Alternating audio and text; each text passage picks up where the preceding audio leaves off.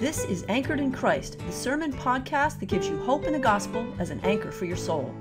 Brought to you from Old South Presbyterian Church in Newburyport, Massachusetts.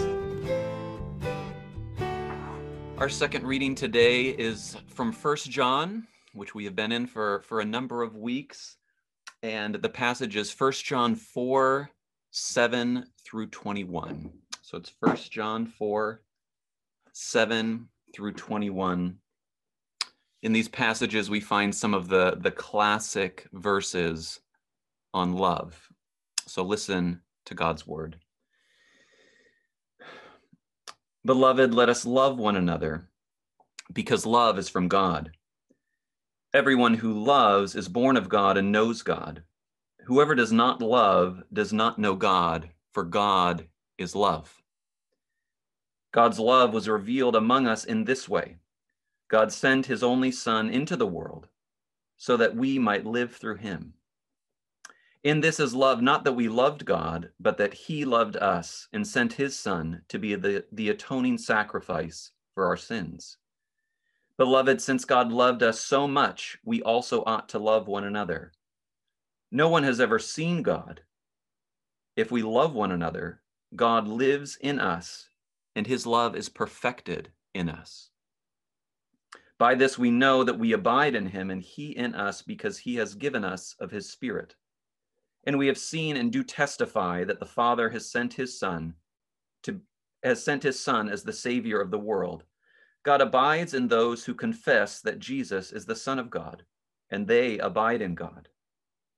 So we have known and believe the love that God has for us. God is love. And those who abide in love abide in God, and God abides in them. Love has been perfected among us in this, that we may have boldness on the day of judgment, because as he is, so are we in the world. There is no fear in love, but perfect love casts out fear. For fear has to do with punishment, and whoever fears has not reached perfection in love. We love because he first loved us. Those who say, I love God, and hate their brothers or sisters are liars. For those who do not love a brother or sister whom they have seen, cannot love God whom they have not seen.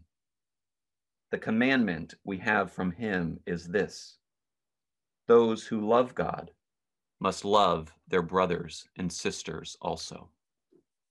Let's pray. God, full of love and mercy, we ask that you would open up the eyes of our hearts to the depth, the beauty, and even the radical nature of the love that you have for us and that you have for the whole world. And we pray that even as we hear your word preached, that you would begin to transform our hearts to be hearts that live in and share the same love that you have shown us through Jesus. We pray this in his name, amen. I was just commenting to Sarah and a few others who joined in that I just made the connection last night that today was Valentine's Day, and the passage I was given was the famous passage on love.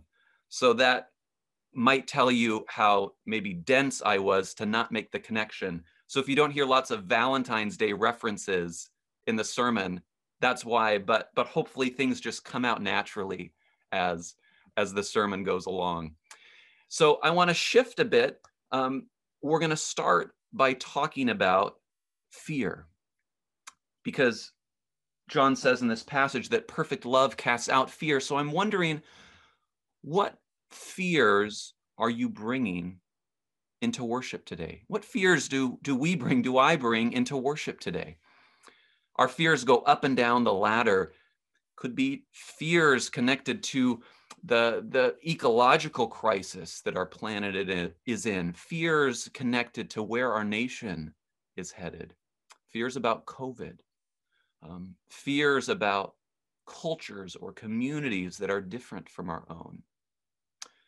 Fears about our illnesses, our health, fears about the health of our loved ones, fears about a job or a potential job in the future, or fears about making friends or friendships at schools. All of us bring fears into the service. Some of them are trivial. I don't know if you've heard the phrase FOMO, which is fear of missing out. FOMO, and my wife would argue, probably rightly, that early in our marriage, I suffered strongly from FOMO because every single weekend I would be very hesitant to commit to anything because I was worried that something better might come along, usually connected to my guy friends and what they were going to do. And so I didn't want to commit to a thing, which drove Julie crazy, and rightly so. But we all bring our adolescence into adulthood. And I did the same for me. But we're bringing fears into this service together. And fear, as we'll explore later, can have a proper place in our lives. Fear is not wrong, but what fear can do is it can begin to permeate and become pervasive in our lives. And then it can start to spread to others and create cultures of fear. And in John, we read that God's response to fear, to this pervasive fear, his first response is not to call us to courage or grit or fearlessness. God's response to this pervasive fear is love. It's love. And this love that God shows us is both, it's a love that's rooted in God. God is the source of this love that casts out fear. But what we learn in this passage is also that this love that casts out fear is meant to be love that exists with us, the love that we share with one another, this self-giving, other-centered love that casts out fear. So first, what we'll do is we'll explore a little bit about how this pervasive fear begins to take root in our lives. We'll look at fear, but then we'll shift and we'll look at God as the source of this love that casts out fear. God is the source, and then God's love as the model for our own love that shapes our relationships in our lives. So God's love is the source, and it's the model for us in shaping our lives and rooting out that pervasive fear that so quickly dominates. But first, fear. The world, this broken world around us, it can create so easily fear that pervades and dominates our lives. And it's important to say first that fear is not always bad. There's a fear that the Bible talks about, which is this awe and this reverence for God and his goodness and perfection. There's also just fear in its proper place as the appropriate response to threats and trauma that we experience in our lives. Fear is this appropriate response. It's that appropriate response when if a mother is with her child at a park and a dog gets off a leash and the mother throws herself between her child and the dog, or fear that's an appropriate response like my friend who grew up in an abusive family. And then when he gets into a situation where he senses an abusive boss, he rightly puts up some boundaries and some barriers to protect himself. Fear can have a proper place in our lives when it drives us to have a sort of protective love, both for ourselves and for others. So fear can be appropriate in its proper place. But what happens is that this fear in its proper place, when it's provoked again and again and again, it begins to create a pervasive fear. And that pervasive fear then can spread to others, and it creates cultures of fear. We find this in its most palpable, vivid sense in context where there has been years of war and conflict, which divides, it provokes violence and hatred, isolation. So we see it most clearly in those contexts. But people who study cultures of fear, this fear that begins to pervade and transform how people relate to one another, many people who study cultures of fear have called our own culture, our American culture today, a culture of fear. They've called it a culture of fear. And one of the primary causes, or one of the main causes of this, is that people trying to sell us products constantly peddle in fear to get us to buy their products as a solution to that fear. And we're bombarded with these images and these advertisements all the time. We saw it in the elections. I was listening to this was a strategist for the Democratic Party for Joe Biden's campaign. And he said that he readily admitted that the only way to win an election is to play on people's fears. You don't play on people's hopes. You don't play on love, compassion. You have to play on people's fears to win an election. And so moment by moment, hour by hour, on our little cell phones, these little fear factories in many ways, they play on our fears, and we experience that flight or fight response hour by hour each day. And the impact of that collectively in our relationships with others, it produces many responses, whether it's sort of just a resignation that those things are just going to keep going on, and we resign ourselves and disconnect ourselves from relationships and from people around us. These cultures of fear can provoke hatred and violence and division. They can also provoke isolation, a retreat from relationships around us. So it can kind of swing us between resignation or hatred and violence, division, or just isolation. And so these cultures of fear, lives pervaded by fear, they damage our relationships, both with those close to us and those who we share our common lives with in our communities. If it's kind of like what it does in people's lives is, it's like if you go to a shelter to pick up a dog, and when you go up to the dog and you try to reach out in love to that dog to pet them, you can tell that they come from an abused home when they quickly recoil and their hair stands on end, ready, seeing anything and any act of affection as a threat. This is what cultures of fear and pervasive fear does in our lives and in our relationships.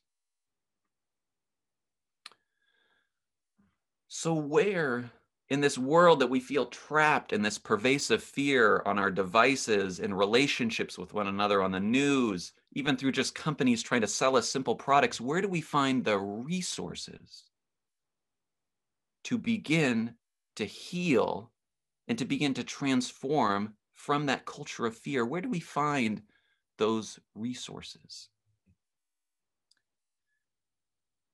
For John, in his letter, the source of the resources we have is in God's love.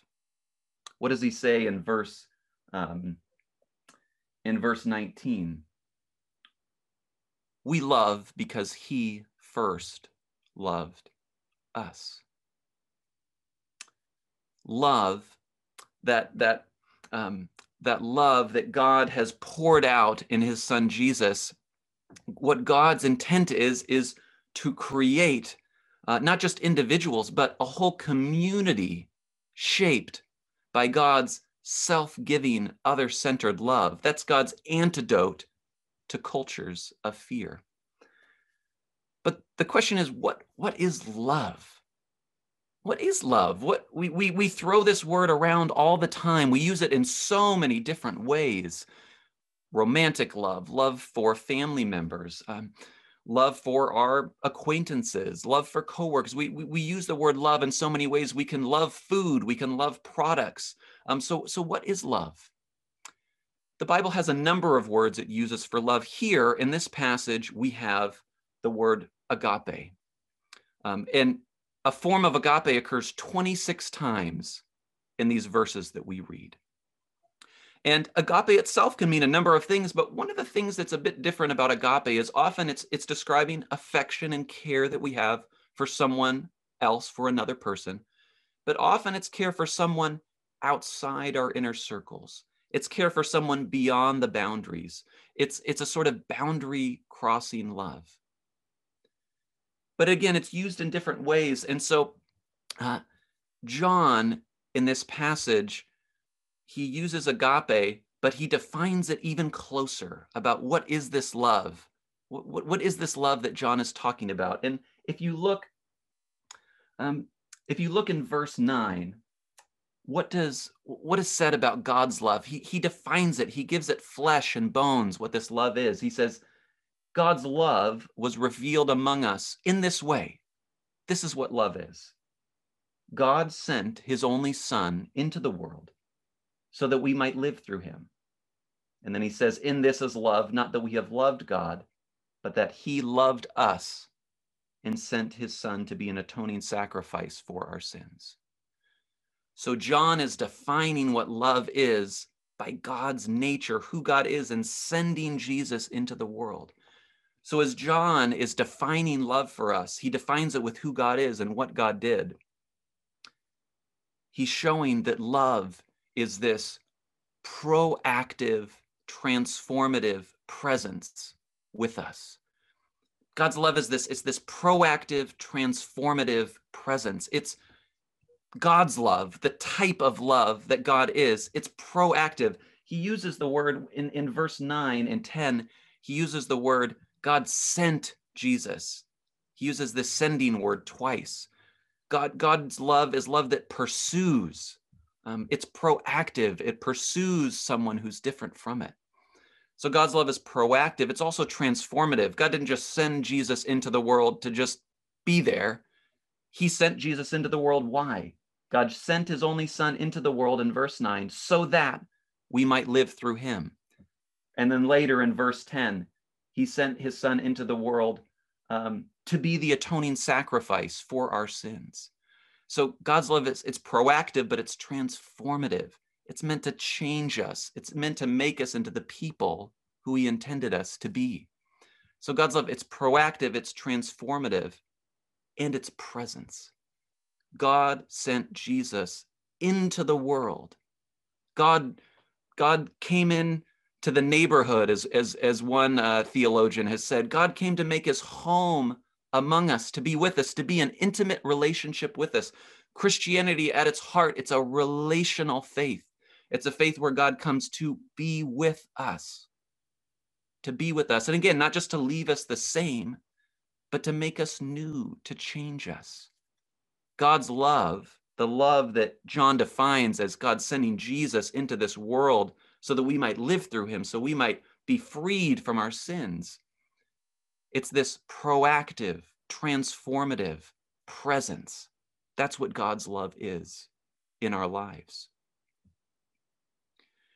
And this love, it generates love within us. This type of proactive, transformative presence, it generates love in our own lives. It's like a child who grows up in a home with parents who are not manipulative, who are not controlling, or who aren't absent. No, if they grow up in a home where parents are trustworthy, compassionate, caring, and present, what does that do in that child's life as she begins to grow older? She's freed not just to return that same love to the givers of that love, her parents. She's now freed to share that same type of love that she experienced to others around her, to her own family in the future, to friends, to others around her in her life. God's love, that present, transformative, proactive love, it generates love within us. So God's love, it's the source. It's the source of all love. Love is from God. All love, of this type of love that John is describing, it's from God. God is the source of this love. But John is also saying that this love that is at the source of who God is, this love is actually meant to be the model for our love that we share with each other. So this love is not just something we receive from God.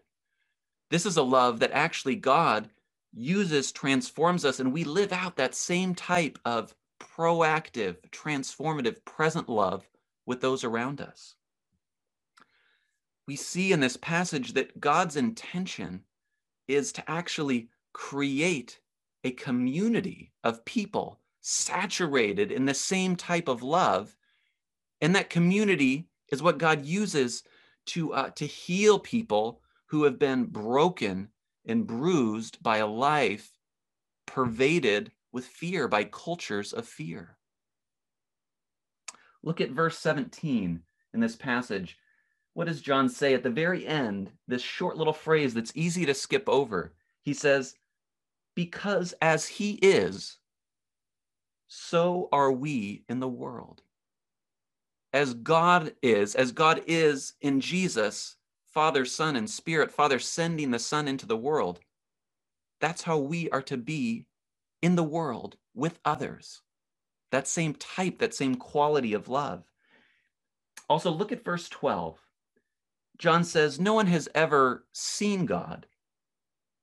If we love one another, God lives in us, and his love is perfected in us. So God reveals his nature, who he is, by the love that we share with one another. And that's radical. God reveals himself through the love that we share. And at the end here, when he says that his love is perfected in us, when you hear perfected, don't think in this case sort of unblemished or clean. This word perfected here, it's connected to the English word that we will sometimes say telos, or the end, or the purpose, or the goal of something. It's like when you get a homework assignment for a project in school, you work on it. What's the goal of that project? It's not completed. It doesn't reach its goal until you actually do the project, you turn it into your teacher, and then you present to your class. That's the goal in a simple way. That's what this word is used here. It's the goal, the purpose that God, one of the purposes of God coming into this world is that we would become this community that shares in the same type of love that God showed in Jesus. So this is the goal of God's love, and it gets worked out in our lives and in the love that we share with one another. Just recently, I met this man named Carl Gady, and Carl, he's the founder and director of a Christian relief organization that works, that provides mental health services for communities, both recovering and in the midst of conflict, war zones. And so they'll go into different contexts and provide mental health services for people there. And Carl shared his story with me about how his organization, which is called Tutapona, how this organization got started. So in the early 2000s, Carl and his wife, Julie, they were both trained social workers, and they were leading a very successful counseling practice in Wisconsin. This was in the mid-2000s, and they began hearing about these child soldiers, these kids in northern Uganda who were taken from their homes and their villages and forced to work as soldiers in armies there fighting. And the UN at the time labeled that context in Uganda as the worst humanitarian crisis in the world. It was not just child soldiers, but growing poverty, economic devastation, women being assaulted as a weapon of war. The consequences are unimaginable of what was happening there. And for Julie and Carl, for the Gadys, they were so deeply convicted and compelled by what was going on that they decided to sell their home, stop their business, and they moved with their two small children into the city that was at the heart of the conflict in northern Uganda. Because as he shared with me, he had, even in his counseling practice before, he always, the Gettys, they were strong Christians, and they always had this very strong sense that their vocations should live out Christ's love in the world. And so they moved their family into Uganda. And they did it without an exact idea of what they were going to do, but they knew they wanted to be a part of the healing and repair of these child soldiers who had been so traumatized by what they experienced. And they began noticing that many non-governmental organizations, they were doing work helping with providing shelter and food and clothing for these people, but nobody was addressing the trauma and the mental health crisis of these kids who were coming out of years of war, of killing people. And so the Gettys, using their own background as counselors and mental health counselors, they decided to start Tutapona. And at the beginning, it was just them working with a number of people coming out of these conflicts. But little by little, they started training Ugandan Christians through church communities as counselors and as therapists. And their work began to grow and to grow, and they were providing services for hundreds and then thousands of people. And then the UN started to invite Tutapona and their national counselors, their Ugandan counselors, into refugee camps to provide formal services for the UN, providing mental health services for these victims of war. And this grew and this grew, and they started working all over Central and Eastern Africa. And then in 2015, they learned about another crisis in northern Iraq, caused by the fallout of the Syrian civil war, the devastation of ISIS.